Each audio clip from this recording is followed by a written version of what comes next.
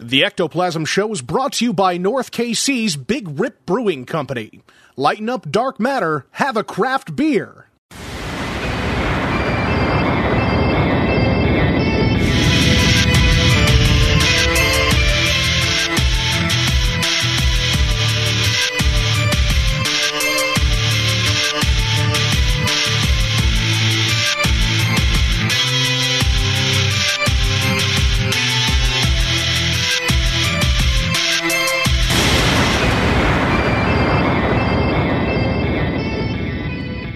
What's up, everybody? Welcome to the Ectoplasm Show. My name is Josh Hurd, and joining me is my good pal, Mr. Jason Kupsik. What's cracking?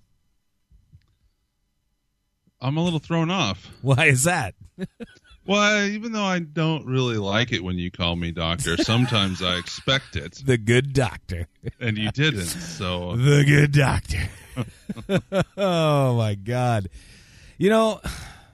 I don't know, man. I thought I would, take it easy on you. Just a little bit.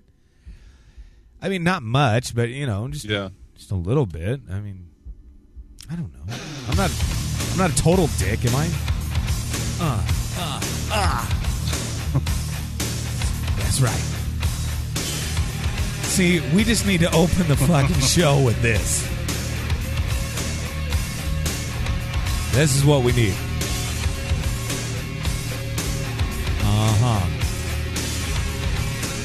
We could just do this all fucking day. All day. The longest fucking intro.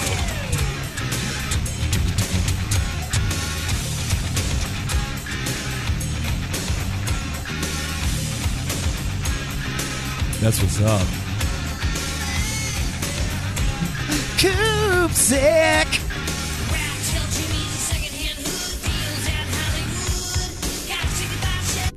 So here's the deal.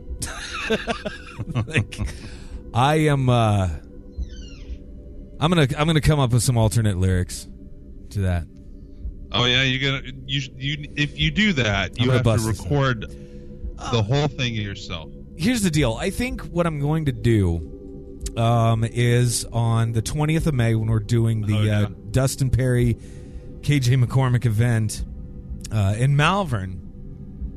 I think what I'm going to do is just bring my guitar, and maybe do the reveal there. You know what I'm saying? Like that room, that giant room that we have there, the big wooden room or whatever, the lobby area is what we call it. I mean, the acoustics are fucking phenomenal in that room, so I think it'd be the perfect venue to unveil that. What say you, my friend? Sounds good to me. Yeah, you're like, I'll be outside. YouTube content. Yeah, I'll go outside. Like, yeah. So what's new, man? I'm finally getting up there this weekend. Yeah, you are, baby. 2 days from when we're recording. Tomorrow for people listening on Friday. That's what's up. I'm excited. And I think my friend Brad is coming with me. Really? I haven't seen Brad. Have you met Brad? What? Are you fucking me in the ass right now? Yeah, I know Brad. I couldn't remember. He likes to disappear from time to time. I know. So sometimes he's gone for months and literally months. So now, wasn't Brad? No, he was not at the KC Paracon this last year. No, he wasn't at my birthday either. Nope, and he wasn't there. Man, it has been a very long time since I hung with Brad. Man. It's been a while. But no, I have met him. I mean, I know him. I think I guess he might have been there the first year you came to the conference. He definitely was, because we did that investigation the night before with all of us, and our good buddy Spurrier was there as well. Yeah. Justin, mm-hmm. Yeah. I just saw Spurrier today. What? He sent me a message this morning. And what the balls? I don't have much to do right now. I went down to the 1858 Garnett House again. Yeah. With them all afternoon. And nice. Did a few more sessions and stuff and just generally hung out. So. Did you guys record anything? I did. I set up my GoPro the whole time, moved it around while we were there, and ran my recorder a few times before it died. I got about an hour's worth of audio probably to go over. Hey, whatever. And that's fuck. I can't wait to get there, man. We need to. He was talking about they haven't. Well, Justin himself hasn't done a formal investigation there yet, so maybe we can talk him into doing Ectoplasm 1. Shit, wouldn't that be fun? I know somebody that's gone in there and investigated, but I can't say who yet. That's cool. That's cool. It's not me. Time will tell. Time will tell. So what else is going on, brother? Same old shit. I've been working on the Patreon. What do you think of it so far? You know what? Release any info yet? No, not yet. But I will say this about the whole Patreon. I only got a couple things on there so far, but dude, like I will say this though, it looks good. The concept is outstanding. It is like I'm excited for this to actually start. And here we are at episode 197. We're going to be recording our 200th episode literally on Saturday. So it's kind of weird to say this, but yeah, the 200th episode will be recorded before 198, 199. But it's still it's going to be fun. We're going to have a great time doing it. Yeah. About a week and a half until it comes out. I'm stoked, though. I am stoked to finally be able to do this, be a part of it. Hell yeah, man. I can say that the Patreon is a true secret society. Yeah, sure. The one that I'm making, not one that's already existing. Right. Yeah, and it is legit. Like, that is no lie. That is legit. I talked to Mr. Mike Diamond today, and they are sending some Paranormal Warehouse gear to give away to our Patreon members. Way. Seriously. Oh, that's so amazing. Love those guys. Fucking love those guys. I get to go have dinner with Mike Diamond at the end of this month. Oh, okay. I'm like, yeah, just a couple of weeks, right? Yeah. Yeah. Dick, man. Just a dick move. I love Mike. Love Mike Diamond. God damn it. Yeah. Fun stuff, man. Fun stuff. He just got back from California. Yeah. So I was dicking around the other day with some 360 video, right? And it was Monday. I had Monday off of work, so I decided to fuck around a little bit with this 360 camera that I have. It's really, really cool, but it gives you the option now, which is so funny because Mike and I were talking about this, and we're like, oh, we can only go live 360. We could go live, but it's only available on YouTube. And so him and I were talking about this and kind of going back and forth and kind of ho-humming about it, like son of a bitch, Literally 2 days later, the camera comes out with an update, making it able to then go live on Facebook. And since then, they've had like 3 other updates, like trying to unfuck everything that's going on with it. So like, is there problems with it? Very, very specific questions were answered for me today, because like this update that just hit today, it said fixing issues when people are panning, left and right with the camera. It makes the video choppy, and I'm like, oh, well, that was part of what was going on. The other part was I had the bit rate set too high. You know what I mean? Oh, it was way too high. But yeah, we're getting there. We're getting there. So eventually, very, very soon, I'm very excited to say that we will be able to not only do a few things with like Ectoplasm Show 360, but also live investigations. Will it be available 360 and ready degrees. Saturday? It very well could be. I don't see why not. So I didn't mean to interrupt. I want you to finish. That was the last thing I was going to say. We're going to be able to do a 360-degree ghost hunt. Literally, people are going to be able to look up, down, left, right, wherever. Unfortunately, one of our faces, most likely yours, is going to be in the shot somewhere. They have to look at you. Yeah, because I'm going to be basically holding said camera. Now they don't have to look at me. That's the best part. They don't have to. They to. can switch it around, so then they can look wherever they want. And so if you're on a tablet or a phone, it uses the gyroscope. Is that correct? Yeah, that's I've seen people like literally sitting there and going like this. Yeah. I mean, I know that people can't see what's on the really show, but they're like spinning around looking at all the like. I tell you what though, what's really really cool, and I think you get a pair of those goggles that basically you fit your phone into. Mm-hmm. 360-degree videos wearing them sumbitches is phenomenal. It is so much fun. I'm actually going to be, if not, probably beginning of May. Yeah. Upgrading my phone to the Galaxy S8 Plus. That means and nothing. I think to me. That means nothing to me. Is that good? Okay, so it's the most recent Galaxy phone, and it's the bigger one. Yeah. But I think it comes with. Well, right now it may change by then. Yeah. If you do it a certain way, it comes with the VR headset. Hell yes. Dude, there's so much. Which I've fun. never done that before. I'm gonna bring mine on Saturday. Before. I'm gonna bring mine on Saturday for you to fuck with. It's so much fun. Like, it's great. You're gonna love it. You're gonna love it. Josh is frozen. I don't know if he can hear me. You can't hear me at all. Oh, dick licker. Damn it, man. Josh. Here, I shut the video off. Is that better? Can you hear me at all? Dirty fucks. Why does this do this to me, Koopsik? Hey, I'm here. Hey, can you hear me? I can now. Hey, buddy. I missed you. I turned the video off. I figured that might help a little bit. Can you still hear me? Yeah, sorry. I was... No, you're fine. You're beating off. That's fine. No, I was responding to David.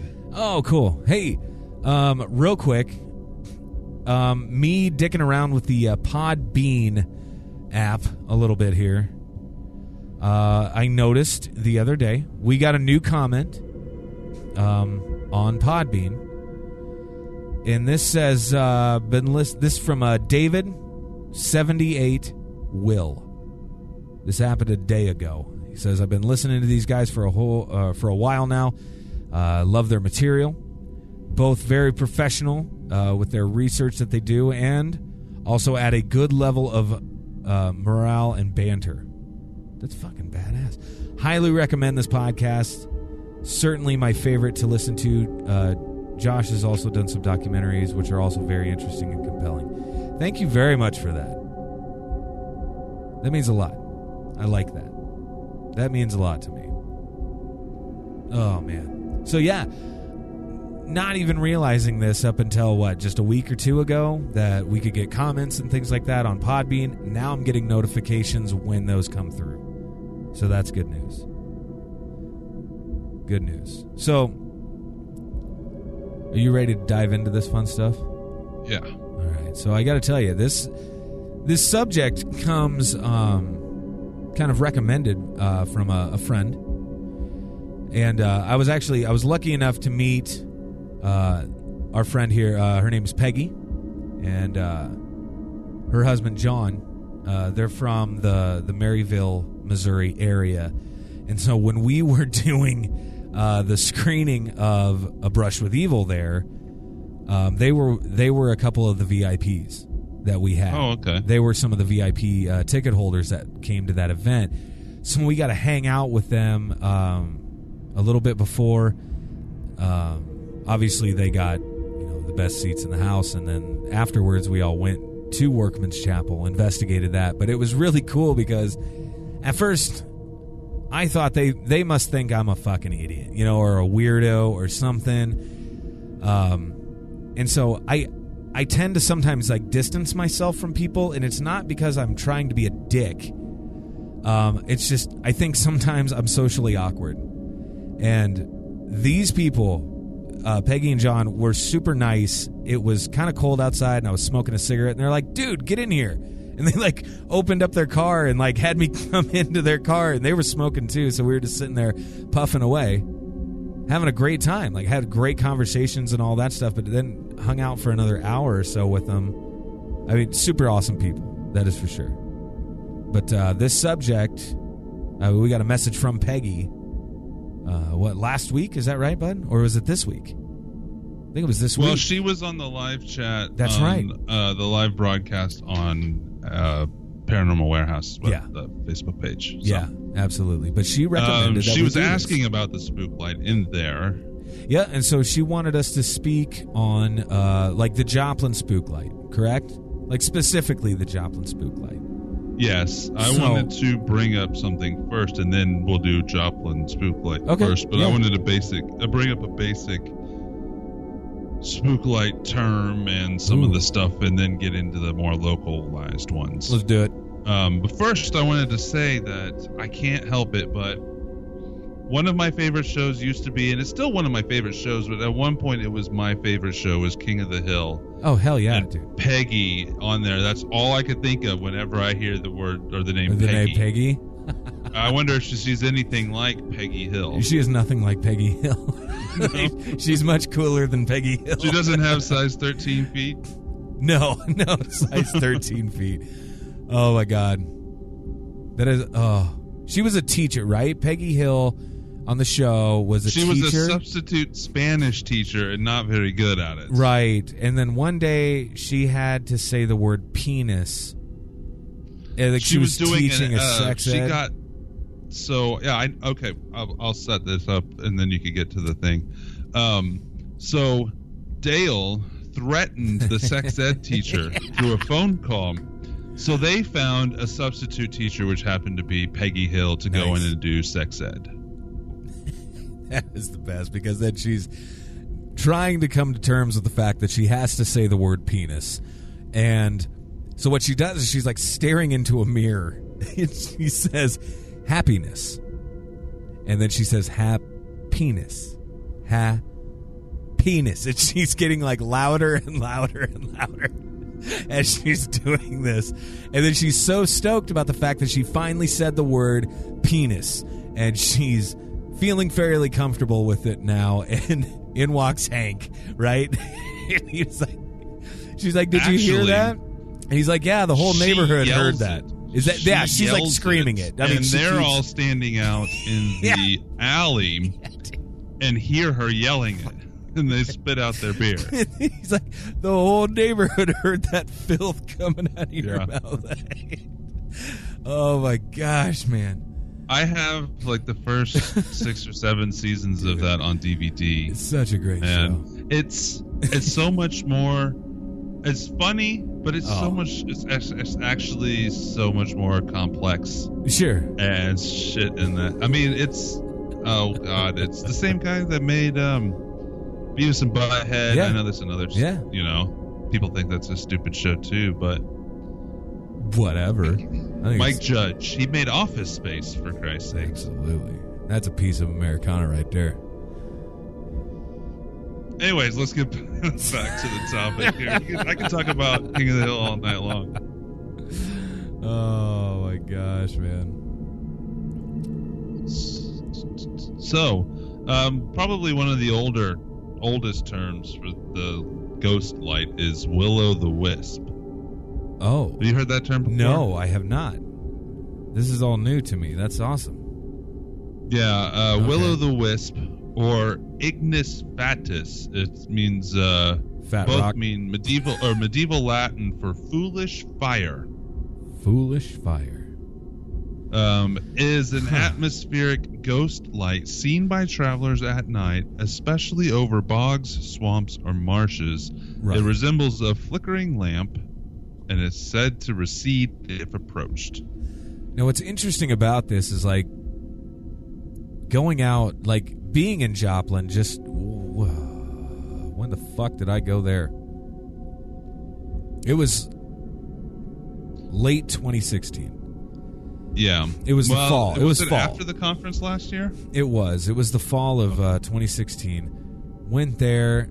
I remember I was just getting over some nasty sickness or whatever, but went out with our pal David and John. Oh, that's right. You did go out there. We went out there. I did a kind of a live broadcast from the Joplin Spooklight Road, which was so fascinating to me because I'd read about it. I'd seen a few things on like television and shit like that. You heard a little bit about it from me. Yeah, I heard a lot about it from you. But, like, it was just cool to finally be there. What was interesting to me is I'm trying to think, like, what the hell... What could cause this? The entire time I'm thinking, what the hell could cause this? You know? At one point, I saw something. I mean, there were many points that I saw something. And I got in my car, and I hauled ass towards it. You know what I mean? Like, I got, like, I don't even remember how far away I was getting, and I could still see it, and then it was gone. Nothing. Like, it was so mysterious in a really, really cool way. I don't even remember what episode that was, like, that we did that. But I think it's just called Joplin Spooklight. But, yeah, you can go back and listen to that, too. It's pretty interesting. It really is. Now, were there any stoners out there? Just wait. This was... Sherman Williams, don't have shit on this. That is actual footage right there, ladies and gentlemen, from the time we were talking about the Spooklight. And yeah, Jason was talking to a couple stoner buddies. Or not buddies, they were just there, weren't they? Yeah, they happened to be out there. And apparently this kid was just completely stony baloney blitzed out of his gourd and utters this lovely phrase. Sherman Williams, don't have shit on this. Just amazing.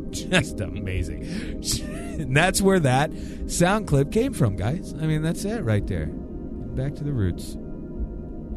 Yeah, we went out there. I so wish Crazy Legs could have went with me, us. But we didn't have this case of beer for him to take us out there at the time. I didn't bring any booze with me as well when we went out there. So.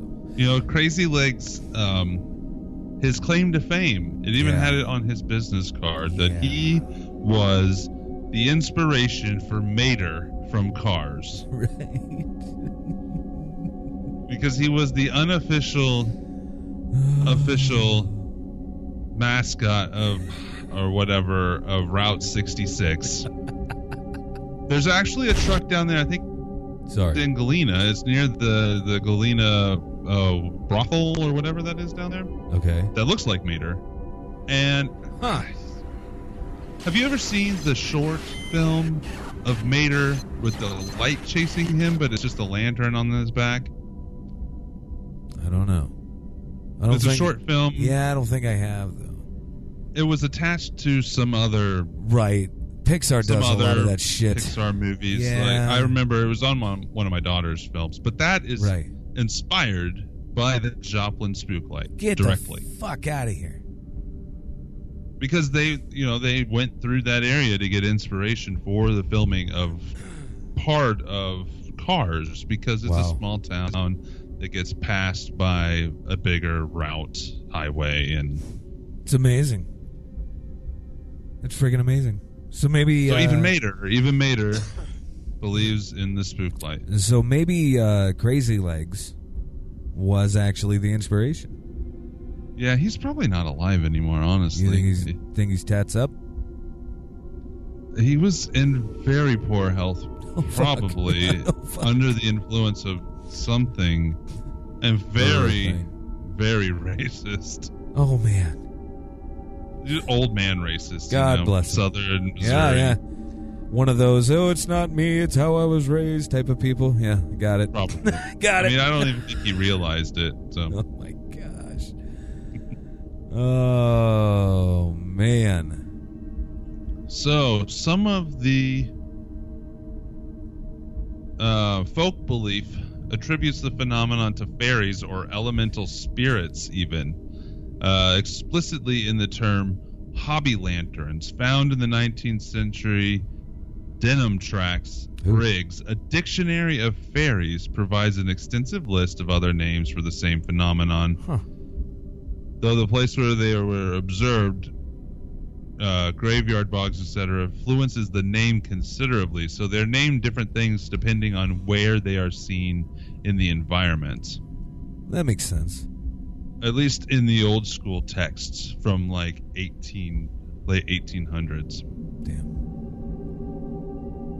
It's pretty impressive. I'm trying to see if there's anything. So let's get into the rest of that. Is just historic tales, and let's get into more of the ones still seen today. Okay, yeah. First, bring up the spook light. Yes. Which spook light is used in a lot of areas, but specifically, even on Wikipedia, they have spook light down as the one outside of Joplin. Right. So the spook light, also called the Hornet light, Hollis light, and Joplin spook light. Huh.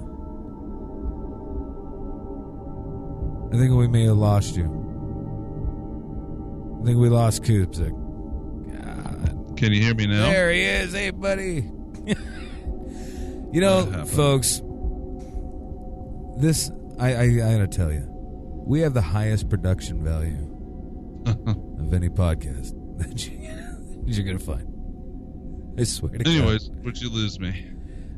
You were just talking about the three separate names. It was called this, it's called that, and then the last one you said was Joplin Spook Light. Yeah, and it is a light that appears in a small area known locally as the Devil's Promenade. Yeah, on the border between southwestern Missouri and northeastern Oklahoma, west of the small town of Hornet, Missouri. It was a great time.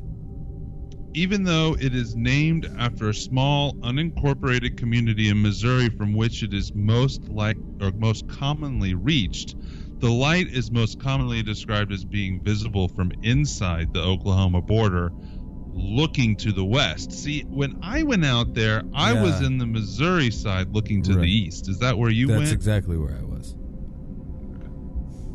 Yes. So maybe we were on the wrong side of the border. But you did say you saw something. I didn't see anything that I thought. Oh, that stoner sure did. But yeah, I bet he saw a soldier shit. Like, I definitely saw something. Now, it was really cool because David and John, obviously, they had both had experiences out there. Now, so they took me, obviously to the main road where it's seen predominantly. All right, let me ask you this to know if this is the same spot. At the end of this road, it's not at the end of this road, but if you look down this road and off to the east, across the hills, was there a big tower, like a radio tower? Yes. Okay, yeah, we were on the same road then. Yep. Very interesting. So obviously I was not looking at the radio tower, I was like, well, I know what that is. But it was really cool because, like I said, they had both had their own experiences out there. And so they were kind of taking me around to different areas. One of the areas was, it was basically like this dirt road surrounded by cornfield. It was freaking awesome. Very, very cool. Creepy as hell, though. And a lot of people, surprisingly, there was more traffic on that broken down fucking road than I thought there'd be. And I don't know if people were just out like booze cruising or if they were, actively looking for the same thing we were. I think that, this was 2011 when I was out there, probably. Sure. And the majority of what we saw were all young kids, like probably high school, just out of high school, and they were all either drunk or stoned or whatnot, or they were doing something in their car that we didn't want to walk up on. Sinners. Damn it. So the spook light is commonly described as a single ball of light or a tight grouping of lights that has appeared to said to appear in the area regularly, usually at night. Although the description of the light is similar to that of other visual phenomena witnessed throughout the world, the term spook light, when standing alone, generally refers to this specific case. Yeah. Numerous legends exist that attempt to describe the origin of the spook light, one of which involves the ghosts of two young Native American lovers looking for each other. In 2014, a professor from the University of Central Oklahoma conducted an experiment. I remember him doing this. They did it for the National Geographic Channel, I think. Yeah, we talked about this, yeah. Yeah, and explained the spook light as car headlights from the junction of South or S610 and East or E50 roads outside of Quapaw, Oklahoma. You know, I will say this. Like, what I personally saw out there was not a pair of fucking headlights. It was not a headlamp. It wasn't anything like that. It was... I can't even describe it. I don't even know what to say or how to put this into words. I have no idea, but it certainly was not that. Did I lose you? I again? mean... Okay. No, I'm here. I'm thinking... I didn't see it, and I'm sure that, you know, I honestly think there probably is stuff like this, and I'm not trying to discount any of it. Right. But light does travel in weird ways, and it breaks up over. Oh. Could there be something refracting the light in a way that makes it look not like a headlight? I mean, it's so possible, but at the same time, what would be that source of refraction? What would do that in that area? You know what I'm saying? Like, in that specific area, what would cause that? I don't know. That's what I'm saying. Like, I was actively looking for shit. Like sound is something that it travels in such weird ways, and the slightest thing can make it different. Or absolutely. I mean, just for example, I go down to the river a lot here. Yeah. The way the river is basically a sound tunnel. Yes. There could be something a few miles away that makes a sound, and even people in between, if they're not on the river, say because the river's not a straight line, say a straight line from where the sound emanates, somebody on the land in between the river might not hear it, but the way it travels around, bingo, I could hear it farther down the river because it follows a path. Yep. I was explaining this to somebody the other day. Light can bend, but generally it doesn't. Yeah. There could be some weird things that we don't even know about. Obviously, I mean, it's all paranormal stuff. Technically, that is the right word because we don't know. Absolutely. I don't know if I necessarily think it's a spirit, I guess is what I'm trying to say. There's probably a natural explanation for it, but we don't know. Okay, so what you're saying or suggesting is that it's most likely not something intelligent. Probably not. It's probably a phenomenon that's... well, and that's what's so interesting about it. Because, I mean, that's what's interesting about it. That's the draw. Is it happens all the time. I mean, literally, there are people that say they have seen this, every single night for weeks. They've gone out there. You saw it in a distance, and a lot of people see it in a distance. Correct. But even that night that we were there, yes, we went with somebody, and I don't remember who it was, that had seen it before. And I've read other stories where it actually physically moved across the field, went into their car, went out the other window, and then stayed in the field next to them. John had a very interesting story, and I'm not going to get into it here. If you guys go back and listen to that episode of, God damn it, I think it's just called Joplin Spook Light. I'm pretty sure of it. But we were on tour with A Brush with Evil 2, and directly after one of the screenings there, that's when David and John took me out there. Now, John tells a fascinating story about being out there. And basically what happened was like he was like necking with a chick. You know what I'm saying? Like, it's a really cool story. But like, yeah, you got to check that out because he had a very, very similar experience. The damn thing was in the car, you know? It just, yeah. I just trying to imagine.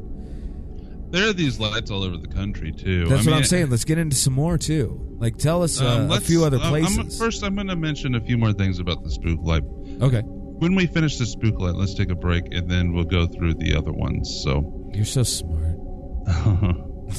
So some of the history, according to most accounts, it has appeared continually since the late 19th century, which would, rule out vehicles, cars, headlights specifically. I mean, It could be.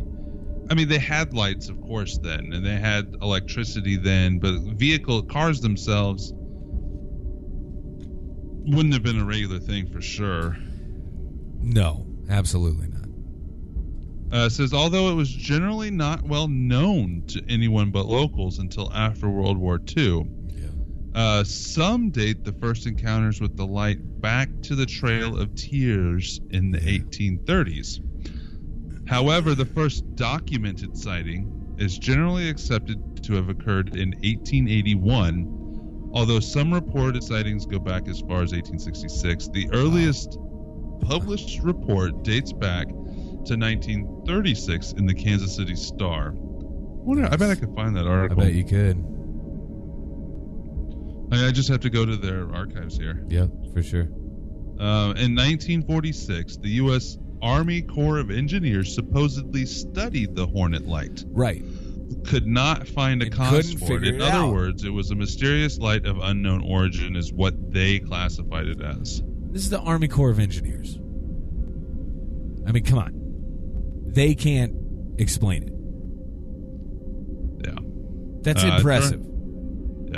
During the 1960s, there was a general store, and I also heard about this from somebody out there, in Hornet that gave out information about the light to sightseers. It included a Spook Light museum. I wonder what happened to all this stuff that was in that museum. Apparently that stuff was torn down. David and John get into that as well in that episode. But like, apparently what this guy would do was there's a stored museum and all that stuff downstairs, and then you could go upstairs to like this, basically like the roof, you know, and you could pay and you can go up there and then you can watch for the Spook Light from up top, get a better vantage point, you know, and really, really look for it. People did that shit like all the time. Like that was the thing to do. Yeah, it says that during the 1960s and 70s, the roads where the Spook Light usually appears were often packed with parked vehicles and people hoping to glimpse the mysterious light. So amazing. People doing that is nothing new, obviously. No, just amazing, man. Like that was the thing to do. Yeah. It really was, dude. I mean, think about it. Small town. You got jack shit, nothing else to do. Why not? Grab the kids. Definitely. Grab the kids. Let's go look for some weird shit. Why not? Spook Light aficionados say the best chances for spotting the light occur after dark when parked on Oklahoma East 50 Road, 4 miles south of the three-state junction of Kansas, Missouri, and Oklahoma. You mean the best time to see an anomalous light would be at nighttime? Just give me a minute. Well, give me a second to process that. All right. Sorry, I'm a dick. There are people out there that need that kind of instruction. I would totally agree with you.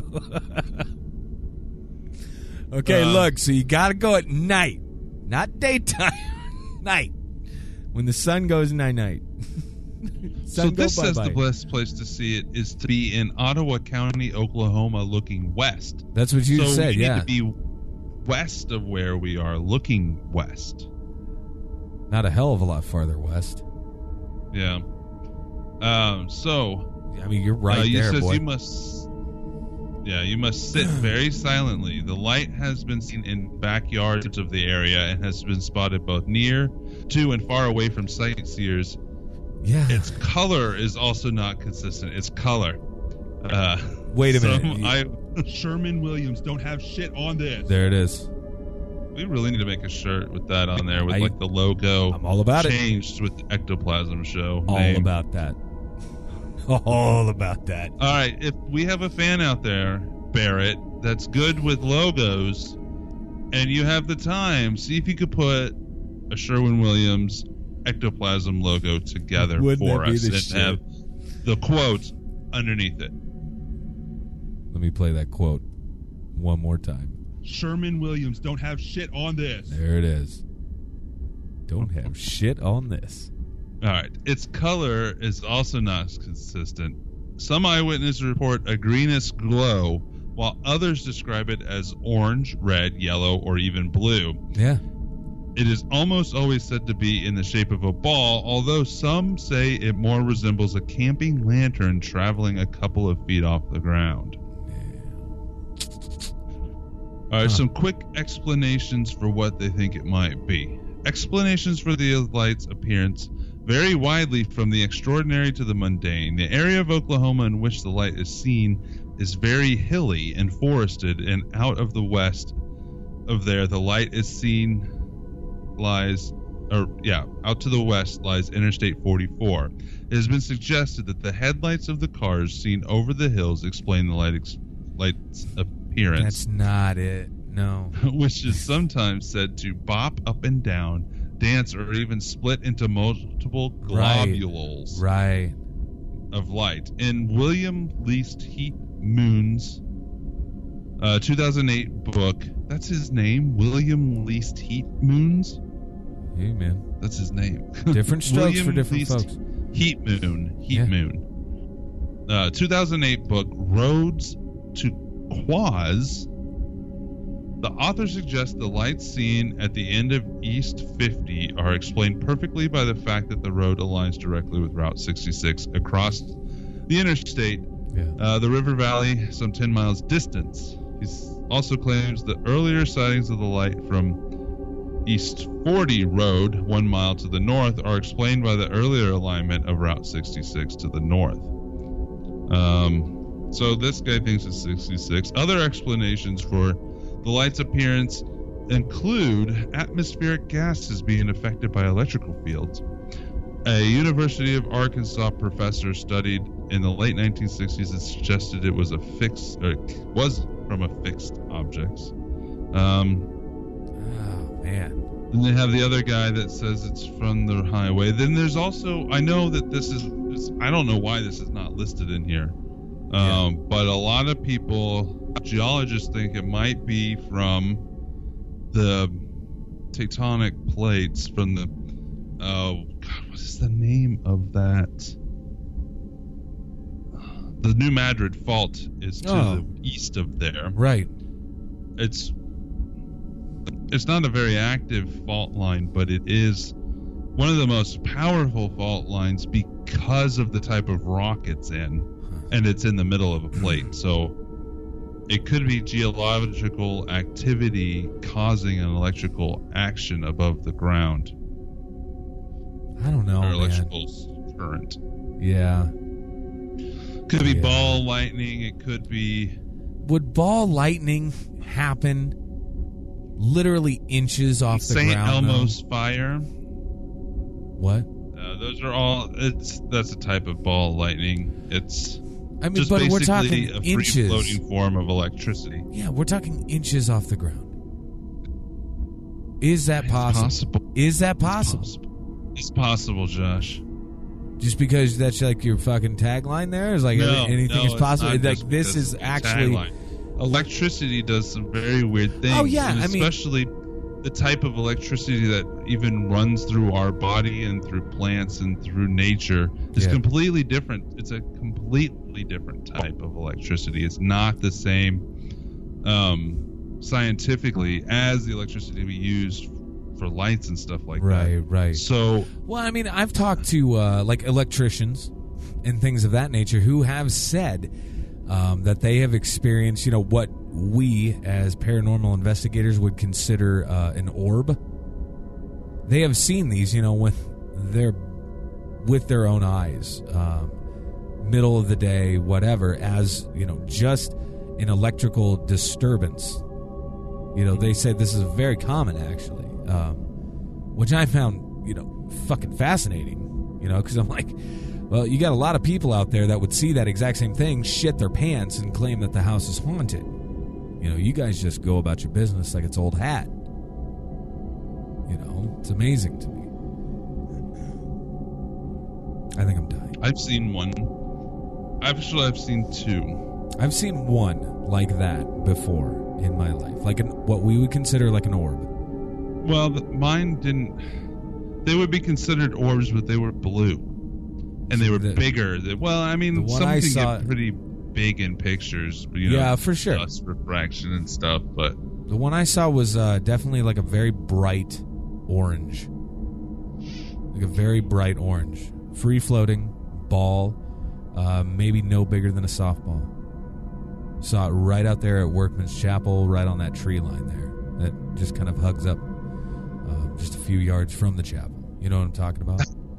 That reminds me. That reminds me. We need to do so next time. Yeah, you're down here. My friend Bob. Yeah. He's a hiking buddy. He's a guy I met off YouTube. My wife was like, "You're gonna go meet a guy off YouTube?" Yeah, I went and met a crazy guy off YouTube to go hiking with. Named Bob. Nice. Nice. He took me once to this area where he says, back in I think maybe he said the 70s, early 80s, that they used to see this orange ball of light going through the woods, and I'm almost positive he himself had seen it. That's impressive. And it's only like 20 minutes from my house. It's actually closer to where we had the conference last year. Yeah. Than my house. So I completely forgot about that until we drove by it one night. I don't even remember what we were doing. I could bring my hiking boots. Actually, I might have to go buy some hiking boots. But I'll bring those. But I'll buy them and I'll bring those. I could tell the way that you said that that you're not very experienced. It's like, I'm pretty sure you don't know what the fuck you're talking about. All right. Well, here's the deal. We're going to pause here. We're going to listen to a word from our sponsors. Come on back. Welcome to Paranormal Warehouse.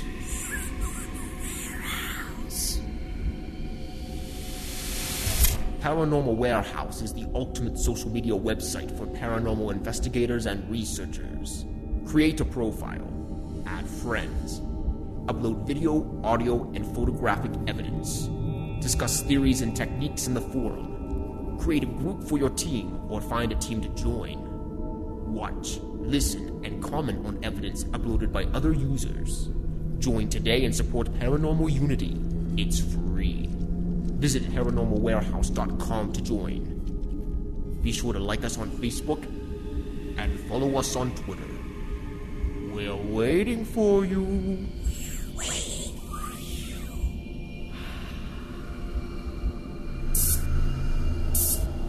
One night, one location, one group of friends pushed their limits of sanity. It was great. It really made you think about some things, how everything's connected. Oh, sure. How do you perceive your own reality? The film was really awesome. Being a investigator and being at Malvern a couple times, this really jived with a lot of experiences that I've had. What's that? Perception and stuff, just, you don't think of those things. So, very interesting. You're not allowed outside anymore. Watch the A Brush with Evil series, along with other Josh Hurd documentaries. Go to joshhurd.net. You will find books, documentary films, and of course, The Ectoplasm Show. joshhurd.net. All right, kids, we're back. Koopsick, did you get a refill there on your brew? I did. Nice. Very, very nice. I want to mention a couple things here before we get back into Spook Lights. One, Go to podbros.com, the best podcast network out there. That's Check right. out all of the romantic shows on there, including the Ectoplasm show.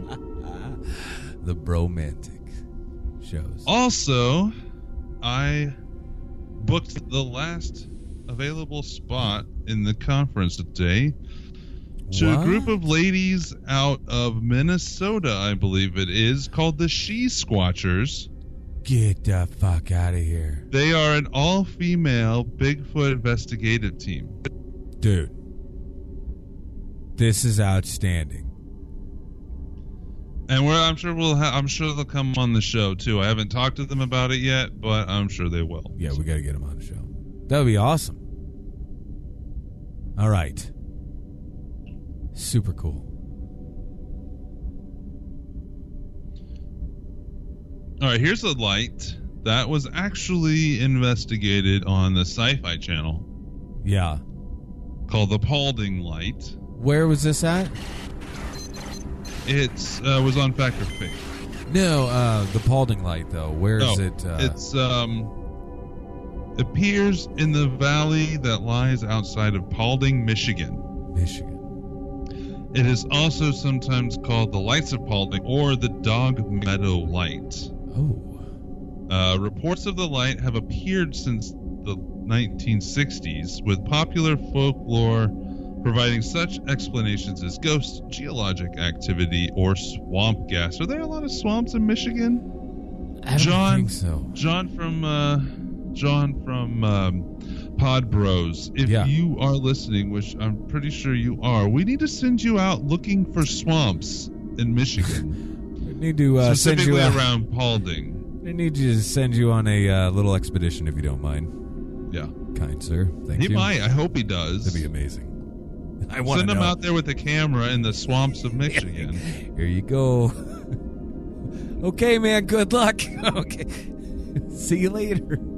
Just throw him in the deep end of paranormal investigation. That's right. You know what? There's no other way to do it. You dive in feet first. You just do it. That's what you do. Head first, right? Yeah, why not? You just jump in. Is it head first more? I don't know, man. How about you just you're jumping in either way? How about that? All right, we can argue semantics all day. Semantics. Oh my god. Okay, so in 2010, Sci-Fi Channel's Fact or Faked Paranormal Files conducted a paranormal investigation that concluded that the Paulding Light was, get this, unexplained. Right. Did that show ever explain anything? They explained a lot. I think they explained some things that weren't paranormal, but did they ever? I gotta tell you, man. Like, I think they explained some shit. I don't know. So. When I watched that show, I watched the first 5 minutes when they showed all the videos, and then I turned it off. Really? Yeah. I watched a couple. At the beginning, I watched a couple all the way through. It was kind of nice because but for they the most part, I just watched the videos and turned it off. No, they would debunk a lot of stuff, especially like Bill. No, that was getting more towards the end when I was getting bored of paranormal shows in general. So I liked the videos, but I didn't really want to watch them investigate. Dude, I tell you what, though, like Bill, like I've done a couple conferences with him or whatever. He is a super cool cat and insanely analytical. Yeah. Oh my god. Well, yeah, I'm not saying anything towards any of the people on the show. I mean, Aaron and the other girl are pretty hot. Say it. I knew you were going to say it. I don't. Who was the Jael. other girl? Jael. That's right. That's the one. That's the one. Anyways, you're welcome. By the time that came around, I was getting burnt out on shows anyways. Sure. That makes sense. Anyways, so the Michigan Tech students conducting a scientific investigation of the light in 2010 as well were able to see automobile headlights and taillights when viewing the light through a telescope. Okay. They recreated the effect of the light by driving a car through a specific stretch of U.S. Highway 45. Shit. So they were able to produce some kind of an anomalous light by driving through a very specific stretch of road. So this has to be what you were suggesting before with refraction, excuse me. It has to be. Well, we're still going to need John to go out there and suit up and verify. Suit up. Birthday suit up. We're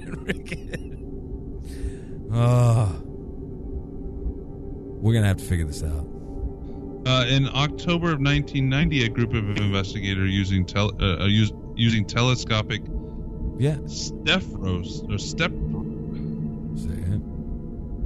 spectroscopic. I was trying to put a H in there for some reason. I got you. Spectroscopic and time travel analysis. Fuck what me. the hell is they that? They just lost me. Fuck it. They also identified the Paulding lights as headlights and tail lights. Did they really? On US 45. So they even brought time travel analysis. What the hell? I want to know who the hell this group of investigators is and how they were analyzing this analysis. Because if they were doing that in the 90s, then wouldn't we technically be able to do far better? I wonder if they mean the light speed travel and measuring how fast it's going. Then they need to fucking specify that. Because that just made him sound like Doc Brown in a fucking DeLorean. Come on. I don't know. It could go either way with this stuff, you know. They're fucking blasting Huey Lewis. Tell me, doctor. Sorry. Fuck. All right. So the one that I mentioned, which I also first heard about on the wonderful show King of the Hill, coming back around, the Marfa lights. Yeah. The reason they are on King of the Hill is because they take place in Texas. And I'm pretty sure they do call them the Marfa lights in the show. I don't think I have seen this episode, but I need to. It's, okay, so since we've already talked King of the Hill a little bit tonight, and I've already shown how much I know about the show. So you know that Dale's son is not really his son, his John Redcorn's son. Correct. Obviously. It's pretty apparent. Yeah, pretty apparent.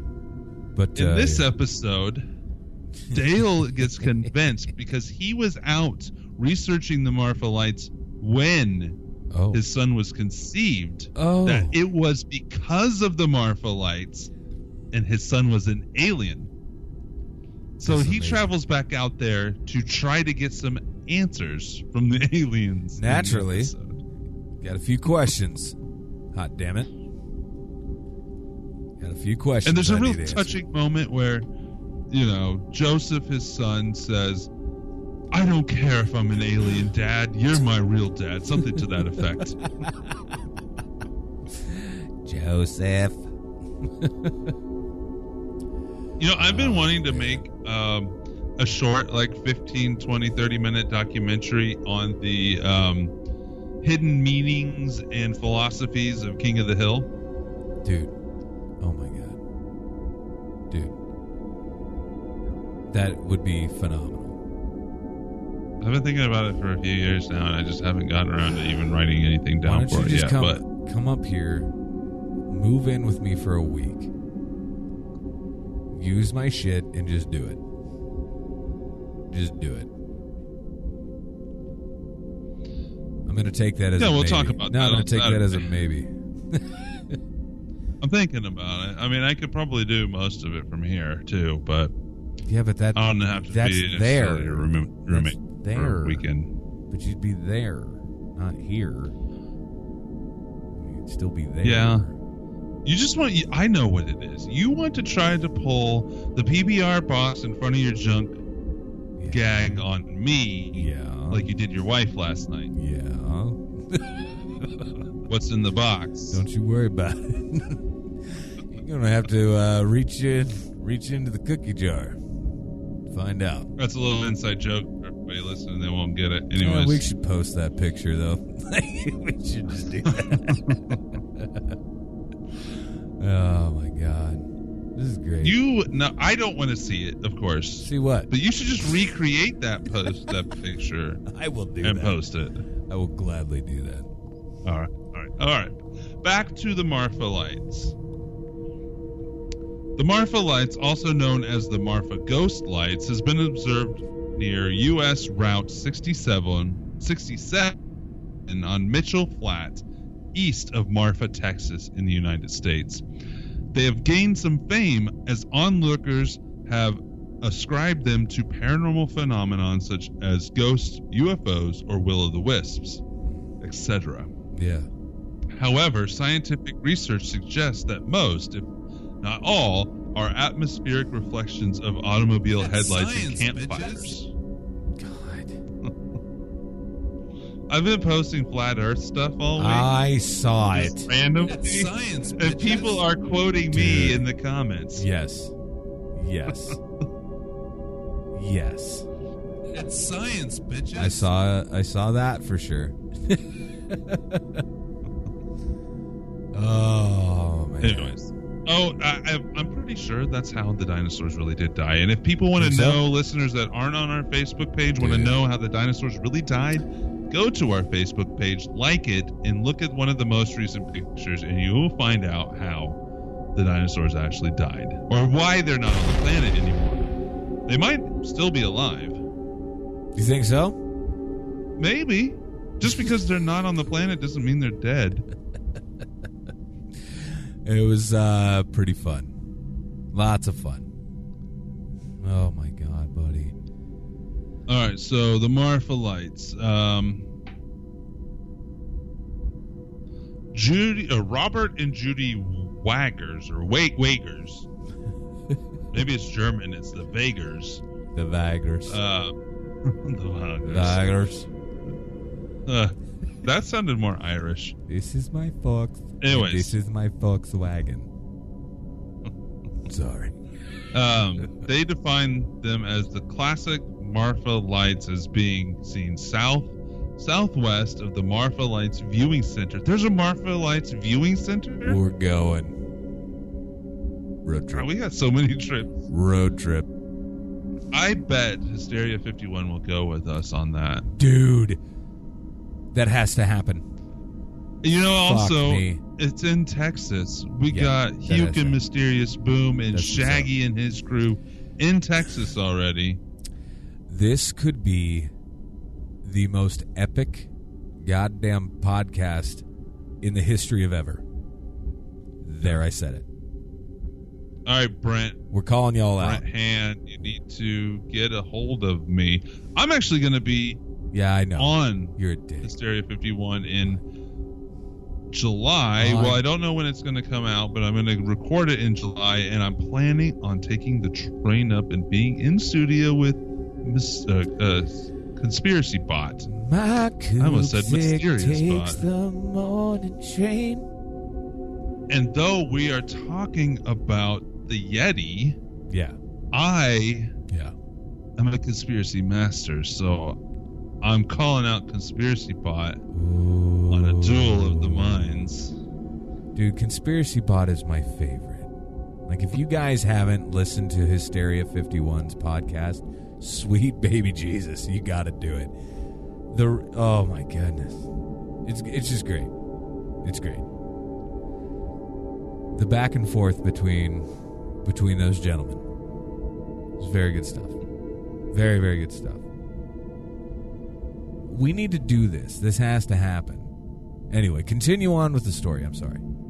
I digress. All right, so the Marfa Light. So we fucking the started same kind this of things four, that other lights do. four Except different for times these. now. What? We've started this 4 different times now with the Marfa Lights. They go higher in the air often than most of the other spook lights. Makes sense. Is one of the differences between these and the other ones. So they were first seen in July 1957. Do they begin? Is when they were first published about. Do they begin higher up in the air, like when they're basically coming into existence here? Basically, like once they're being able to be seen. So there's a lot of different ones. There's you might just see mysterious orbs of light suddenly appear above desert foliage. These balls of light may remain stationary as they pulse on and off, with intensity varying from dim to almost blinding brilliance. Then again, these ghostly lights may dart across the desert or perform splits and merges. mergers. Light colors are usually yellow, orange, but other hues, including green, blue, and red, are also seen. They fly above desert vegetation, but below background mesas. So when I meant, I could have sworn I read somewhere that they dart up into the sky from time to time. According to this, they are lower than the background mountains. Okay. But they're definitely off the ground. I think when I picture these lights, from what I've read over the years, they do go higher in the air. That doesn't mean they go super high, though. I was going to say, like, higher as in, like, 10 feet, 30 feet. Like, it's weird. I don't know. I'd have to touch up on them again. Yeah, I'm interested in this. Because I thought... this is one of the spook lights that is probably... So, like, the Joplin spook light is generally theorized to be like a ghost, like a lantern carrying, or a ghost carrying a lantern, or a headlight from an old car that crashed, or something like that. It has to do with the Native Americans. It has to do with something ghostly. That's why it's called the spook light. Yeah. The Marfa lights has always been more generally theorized to be something UFO related. Okay. So even though it's the same type of light, it's for some reason been generalized more UFO rather than ghostly. Wow. Okay, so here's a few scientific studies. Oh, it was first seen in 1883 by a cowboy, Robert Reed Ellison. Okay. So, he was the first person to ever write down in his journal about it. He would be out there herding cattle and would see it. Gotcha. So that could be campfires, of course, but that would rule out the cars. Right. Huh.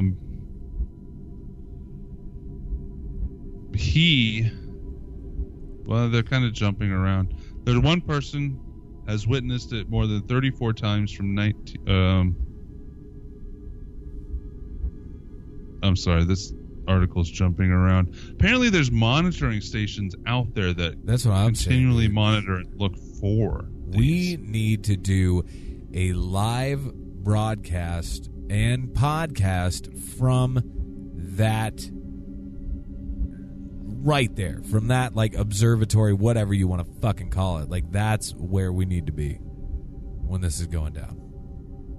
Says he generally identifies 9 to 10 Marfa lights over the course of 6 nights per year. Shit. So it's not very regular for this guy. Can you imagine all of us crazy son bitches sauntering up in there? We could probably make some shit happen. I bet. I guarantee it. So some of the scientific studies of the Marfa lights. There was a spectroscopic analysis done for 20 nights in May of 2008. Okay. Scientists from Texas State University used spectroscopic equipment to observe lights from the Marfa Lights viewing station. They recorded a number of lights that, quote, could have been mistaken for lights of unknown origins, but in each case, the movement of the lights and the data from their equipment could be easily explained as automobile headlights or small fires. How many fires are people having out there? That's what I want to know. There's another one. Society of Physics Students investigation in May of 2004. A group from the Society of Physics students at the University of Texas at Dallas spent 4 days investigating and recording lights observed southwest of the viewing park. Using traffic volume monitoring equipment, video cameras, binoculars, and chase cars, their reports made the following conclusions. U.S. Highway 67 is visible from the Marfa Lights viewing location. The frequency of lights southwest of the view park correlates with the frequency of vehicles traffic vehicle traffic on US 67. The motion of the observed lights was in straight line corresponding to US 67. When the group parked a vehicle on US 67 and flashed its headlights, this was visible at the view park and appeared to be a Marfa light. A car passing the parked vehicle appeared as one Marfa light passing another at the view park. They came to the conclusion that all of the lights observed over a 4-night period southwest of the park could be reliably attributed to automobile headlights traveling along US 67.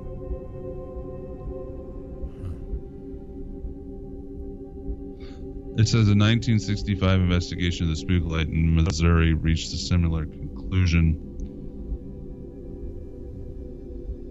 So everything in here, they think it's car lights. But, I mean, if these things aren't traveling in straight lines at times, a lot of them could be car lights. But sure, especially if this goes back to 18 whatever.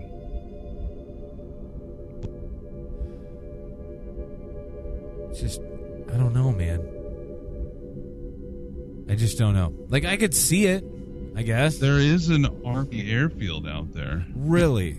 Like, how close? A skeptic, Brian Dunning, notes that the designated view park for the lights, a roadside park on the south side of Route 90, U.S. Route 90, about 9 miles east of Marfa, is located at the site. Oh, okay. It used to be Marfa Army Airfield, where tens of thousands of personnel were stationed between 1942 and 1947, training American and Allied pilots. The massive field was then used for years as a regional airport with daily airline service between Marfa AAF and its satellite fields, each constantly patrolled by sentries. They considered it unlikely that any unusual phenomenon would have remained unobserved and unmentioned. So he's stating part of the reason he's super skeptical is because none of this stuff was happening or reported by airmen or people on the ground there when it was an Air Force base. According to Dunning, the dominant explanation is that the lights are a sort of mirage caused by a sharp temperature gradients between cold and warm layers of air. Marfa is located at an altitude of 4,688 feet above sea level, and temperatures differentials of 40 to 50 degrees Fahrenheit between high and low temperatures are quite common. It's amazing. I'm guessing he's talking about the reflection of light with the temperature. Yeah. It's amazing. We need to look into this more. Because I dig it. I like it a lot. Hey, buddy. Yeah, sorry. I was letting David know that I was still recording. You're sexy. So there's a few others I'm going to mention real quick, and then we'll get into one last one that I need to talk about. So there's one in St. Louis called the St. Louis Light, or the St. Louis Ghost Train. We should send 3 girls in the dark to go check this out. True that. Oh, wait, no. This is in St. Louis, Saskatchewan, Canada. Not St. Louis, Missouri. Road trip. So this was on Unsolved Mysteries. With Robert Stack? It doesn't say in here when it was on Unsolved Mysteries. So it's basically... Creepy. Looks like a train light. Or a lantern of a train conductor. Okay. Says 2 12th grade students from La Ronge, northern Saskatchewan, won science fair gold medals for investigating and eventually duplicating the phenomenon, which they determined to be caused by the diffraction of distant vehicle lights. However, the light has been reported before the advent of cars. In addition, other lights have been photographed near St. Louis Light, ones that are unlikely to come from cars as they appear in the trees. All right. So, next one is the Hesdalen lights. The Hesdalen lights are unexplained nocturnal lights observed over a 7.5-mile long Hesdal Valley in rural central Norway. Oh, wow. Okay. First appeared and reported in the late 1930s. Especially high activity occurred between December 1981 and mid-1984, in which the lights were being observed 15 to 20 times per week. Yeah. That's amazing. Now there's only 10 to 20 sightings made yearly. Really? Since 1983, there has been ongoing scientific research referred to as Project Hesdalen, initiated by UFO Norge and UFO Sweden. Yeah. The project was active as field investigations during 1983-1985. A group of students, engineers, and journalists collaborated as the Triangle Project in 1997-1998. Nice. They still have groups that go out there all the time doing research. Shit, wouldn't you? I would. Yeah, this one they kind of think that what it might be is swamp gas of sorts. Of course. They give all of these really complex scientific jargon based, like if this thing's like a page and a half long, just of why it's swamp gas. I'm not going to read through it. Sons of bitches. So there's that one. So there's that. The Gurdon light. The Gurdon light is a mystery light located near railroad tracks in a wooded area of Gurdon, Arkansas. So this isn't. Well, I mean, I don't know where Gurdon is, but it's still close to the same. It's close to the Spook light there in Joplin. Sure. This location is still in use by the railroad and is one of the most popular Halloween attractions in the area. Really? Light has been ascribed various colors ranging from blue, green, or white to orange and has been described as bobbing around. It sounds a lot like the Spook light. It does. Yes, according to folklore, the light originates from a lantern of a railroad worker who was killed when he fell into the path of a train. The legend states the man's head was separated from his body and was never found, and the light that people see comes from the lantern as they searches for his head. Poor bastard. Causes, they think that it's coming from passing cars. Some believe it is caused by piezoelectricity from the constant stress the area underground quartz crystals are under. Yeah, so apparently this area sits above large amounts of quartz crystals and the New Madrid fault line. Huh. Now, have you ever heard of the Brown Mountain lights? Maybe. So this one was actually referenced on the X-Files. Okay. As well as there's a bluegrass song. We'll get into that here in a minute. So the Brown Mountain lights are a series of ghost lights reported near Brown Mountain in North Carolina. Yeah. The lights can be seen from the Blue Ridge Parkway at milepost 310 and 301. Those are both overlooks. And from the Brown Mountain overlook on North Carolina Highway 181. Additionally, good sightings of the lights have been reported from the top of Table Rock outside of Morganton, North Carolina. Yeah. One of the best vantage points, Wiseman's View, is about 4 miles from Lynn Falls, North Carolina. So this has lots of viewing areas. It's amazing. There's also the Brown Mountain overlook on North Carolina Highway 181. Need to check this shit out. It's been recently approved with the help of the city of Morgantown for the purpose of attracting those to visit the area to see the lights. Yeah. The best time of the year to see them is reportedly September through November. The first account that they've been able to find of this is 1913, so well before, well, not well before cars, but probably well before there was any roads in that area. Plus, right. I believe they see them all over the mountain, not necessarily where there are roads. Wow. They did a formal U.S. Geological Survey study, began in 1922, which determined that witnesses had misidentified automobile or train lights, fires, or mundane stationary lights. However, according to a marker on the Blue Ridge Parkway, a massive flood struck the area soon after the completion of the USGS study. All electrical power was lost, and trains were inoperative for a period of time thereafter. Several automobile bridges were also washed out. The Brown Mountain lights, however, continued to appear during that time. Interesting.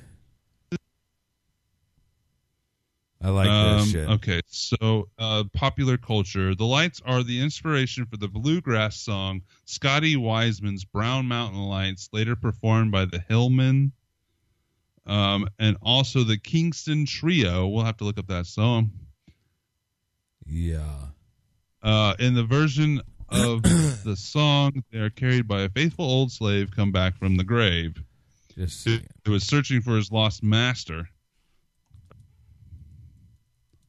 What's the name of the song? The song was also recorded by the progressive bluegrass band Acoustic Syndicate and performed by Yonder Mountain String Band.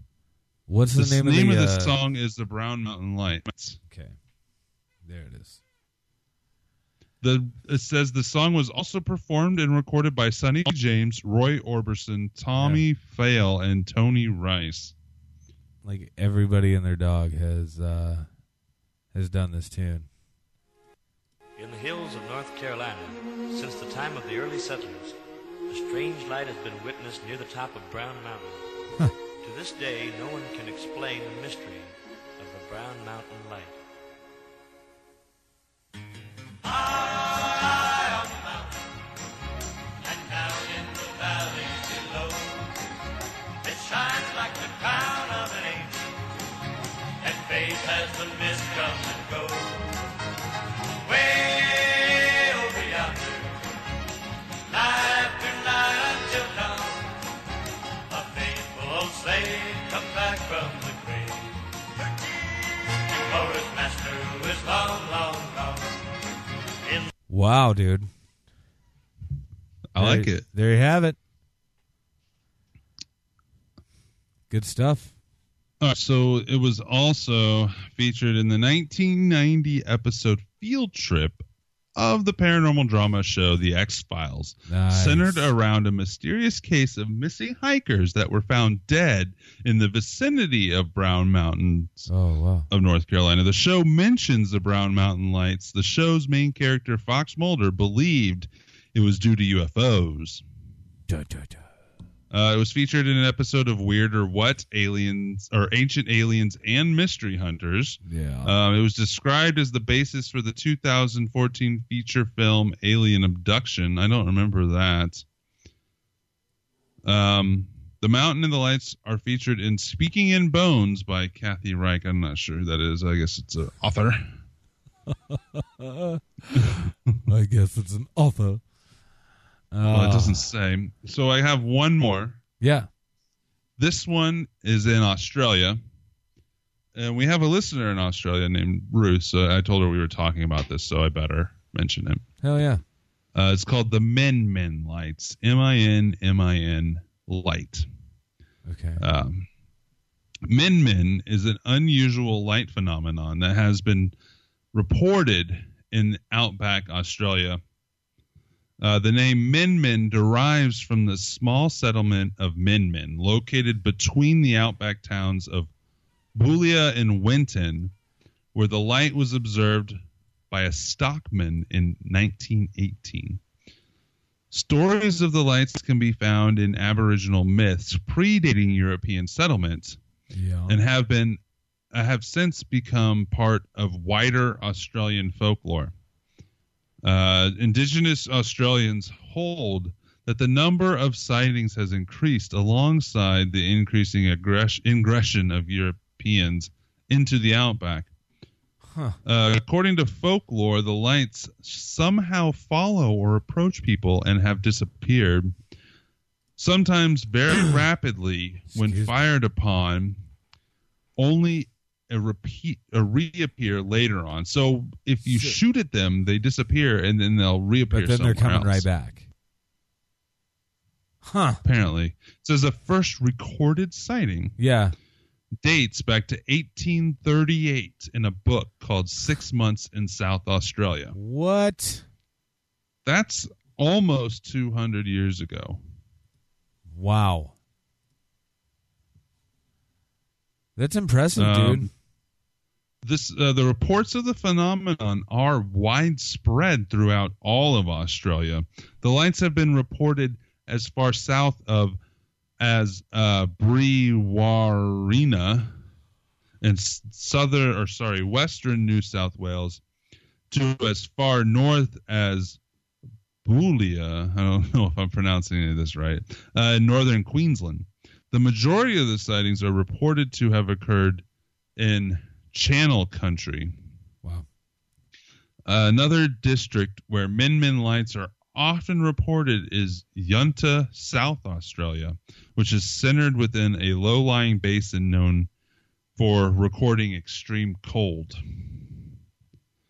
It's interesting. Appearance. Accounts of the light appearance vary, though they are most commonly described as being fuzzy, disc-shaped lights that appear to hover just above the horizon. They are often described as being white, though some accounts describe them as changing color from white to red to green and back again. Some accounts describe them as being dim, while others describe them as being bright enough to illuminate the ground under them and to cause nearby objects to throw clearly defined shadows. Yeah. Some witnesses describe the light as being or appearing to approach them several times before retreating. Other reports the lights are able to keep pace with them when they were in a moving motor vehicle. Neuroscientist Jack Pettigrew has suggested that the Min light is a form of Fata Morgana. So Fata Morgana is basically a haze. So you've seen the pictures of like ships on the ocean, and there's like a mirage that shows the ship upside down right above it. I've seen those. Or where a car appears to float over the road. Yeah. It looks like there's space in between the car and the ground because of the heat. That's a Fata Morgana. Gotcha. There remains debate over whether it is a real phenomenon. I didn't. Wow. I don't know if they're talking about the Min light or the Fata Morgana. Yeah. Okay, so other things are optical illusions and piezoelectrics of luminescent animals. So one of the thoughts is that the energy and electricity within the body of animals might be sparking these things off. That's interesting. It says if anyone chases the light and catches it, they will never return. Ooh. Bioluminescence, geophysical lights, and refraction are all possible things. Yeah, I'm like, that's a very real thing. This stuff fascinates me, brother. Like, it absolutely fascinates me. Not a lot of people, well, I don't know this for a fact, but for a long time when I was younger, I never realized the size of Australia. It looks smaller on the map than the United States, but really it's close to the same size and width. So I used to think that it was easy to drive around the country or whatnot. Oh, no. Dude, you're flying. But it takes a lot more travel. Yeah, I've never been to Australia. I've never been either. I just know, it's big. Definitely big. But anyways, I don't know how close any of that is to our listener, Ruth, but maybe she can check that out. Now, I did want to mention that she lives on the 17th floor of a building, and I've seen some of her pictures out the window, and they look over this big city and massive area. And she was asking me what I thought a good camera would be to set up to see if she could catch things in the sky. And I thought maybe you might be able to give her a good answer on that. Or at least the type of camera to go with. As far as like taking a wide angle shot of the sky. Something that can record during the day and during the night. So if it doesn't have to be night shot necessarily, No, just something that could pick up lights in the sky. Damn, man. If you were to get a high quality DVR type home security is what a lot of people are going to say. Type of camera. That way it can sit outside. It's weatherproof. It's all that shit, but it could still shoot. It doesn't have to be outside because she just put it in her room and behind her windows. Right. I'm just saying if you want a wider angle of the sky itself, then that's what I would do. I would go with that for sure, because then what can happen is, yeah, you don't necessarily need the night shot or anything like that. However, it would help. So I would say, because what happens then is there's a sensor on there. Now, obviously, if there's enough light pouring through, it's just going to be a regular camera shot. Now, once that light goes away, then the infrared instantaneously kicks on. Everything is still recording at the same time, and it will record for usually a week, sometimes 2 weeks solid before, it's recording over itself. Yeah, recording over itself. So they make single ones that you can hook up to a desktop or laptop as well. Yeah, so. And what's really cool is most of them nowadays, too, you can literally just open up your phone and check and see what's going on. It's kind of cool. It's pretty amazing. Oh, the world we live in, huh, fun? Huh? Oh, my goodness. All right. Well, I tell you what, guys, we're going to let you go. And if you guys want to reach out to us, leave us a voicemail, a text message, please do so. The number is 913-730-7255. Shoot Jason a nice pic. And if you guys have ever experienced any of these so-called spook lights, we want to hear it. We want to hear that story for sure. So John, reach out to us. We want you to go to the swamps of Michigan. That's what's up. That's what's up. He's got to do it. Right? Yeah, definitely. Hell yeah. He's got to. Love it. All right, guys. Well, I tell you what. You have a good... Hey. Hey, it's for horses. Dude, or you are... any of the apps you listen to us on, because most of them have rating and review capabilities now. Yeah. Now, you're going to have to say all of that again because you were like some garbled something. I don't know what's going on. Rate and review us on iTunes. There it is. Or whatever app you happen to listen to. Yeah. Now, if you want to, it's not very hard to actually, if you don't listen to us on iTunes, it's very easy to still leave us a rating and review, and it's free. Just go in and download iTunes to your laptop or desktop. It doesn't have to be an Apple or Mac product. No. Go in, make a free account. All you guys do is sign up a free account. Use a throwaway email address. Go in, leave us a rating and review. And if you're never going to use iTunes again, just delete it off your computer. That's what I would do.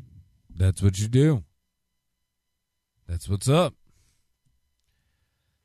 Oh, my goodness. Also, follow us on Instagram, on all the other social medias, including Snapchat. What up?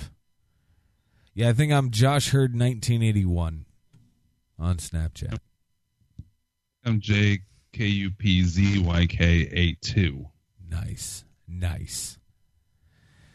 All right. Well, I tell you what, you guys have a phenomenal weekend, and we will be talking to you on Tuesday morning with the Paranormal News episode. Peace out.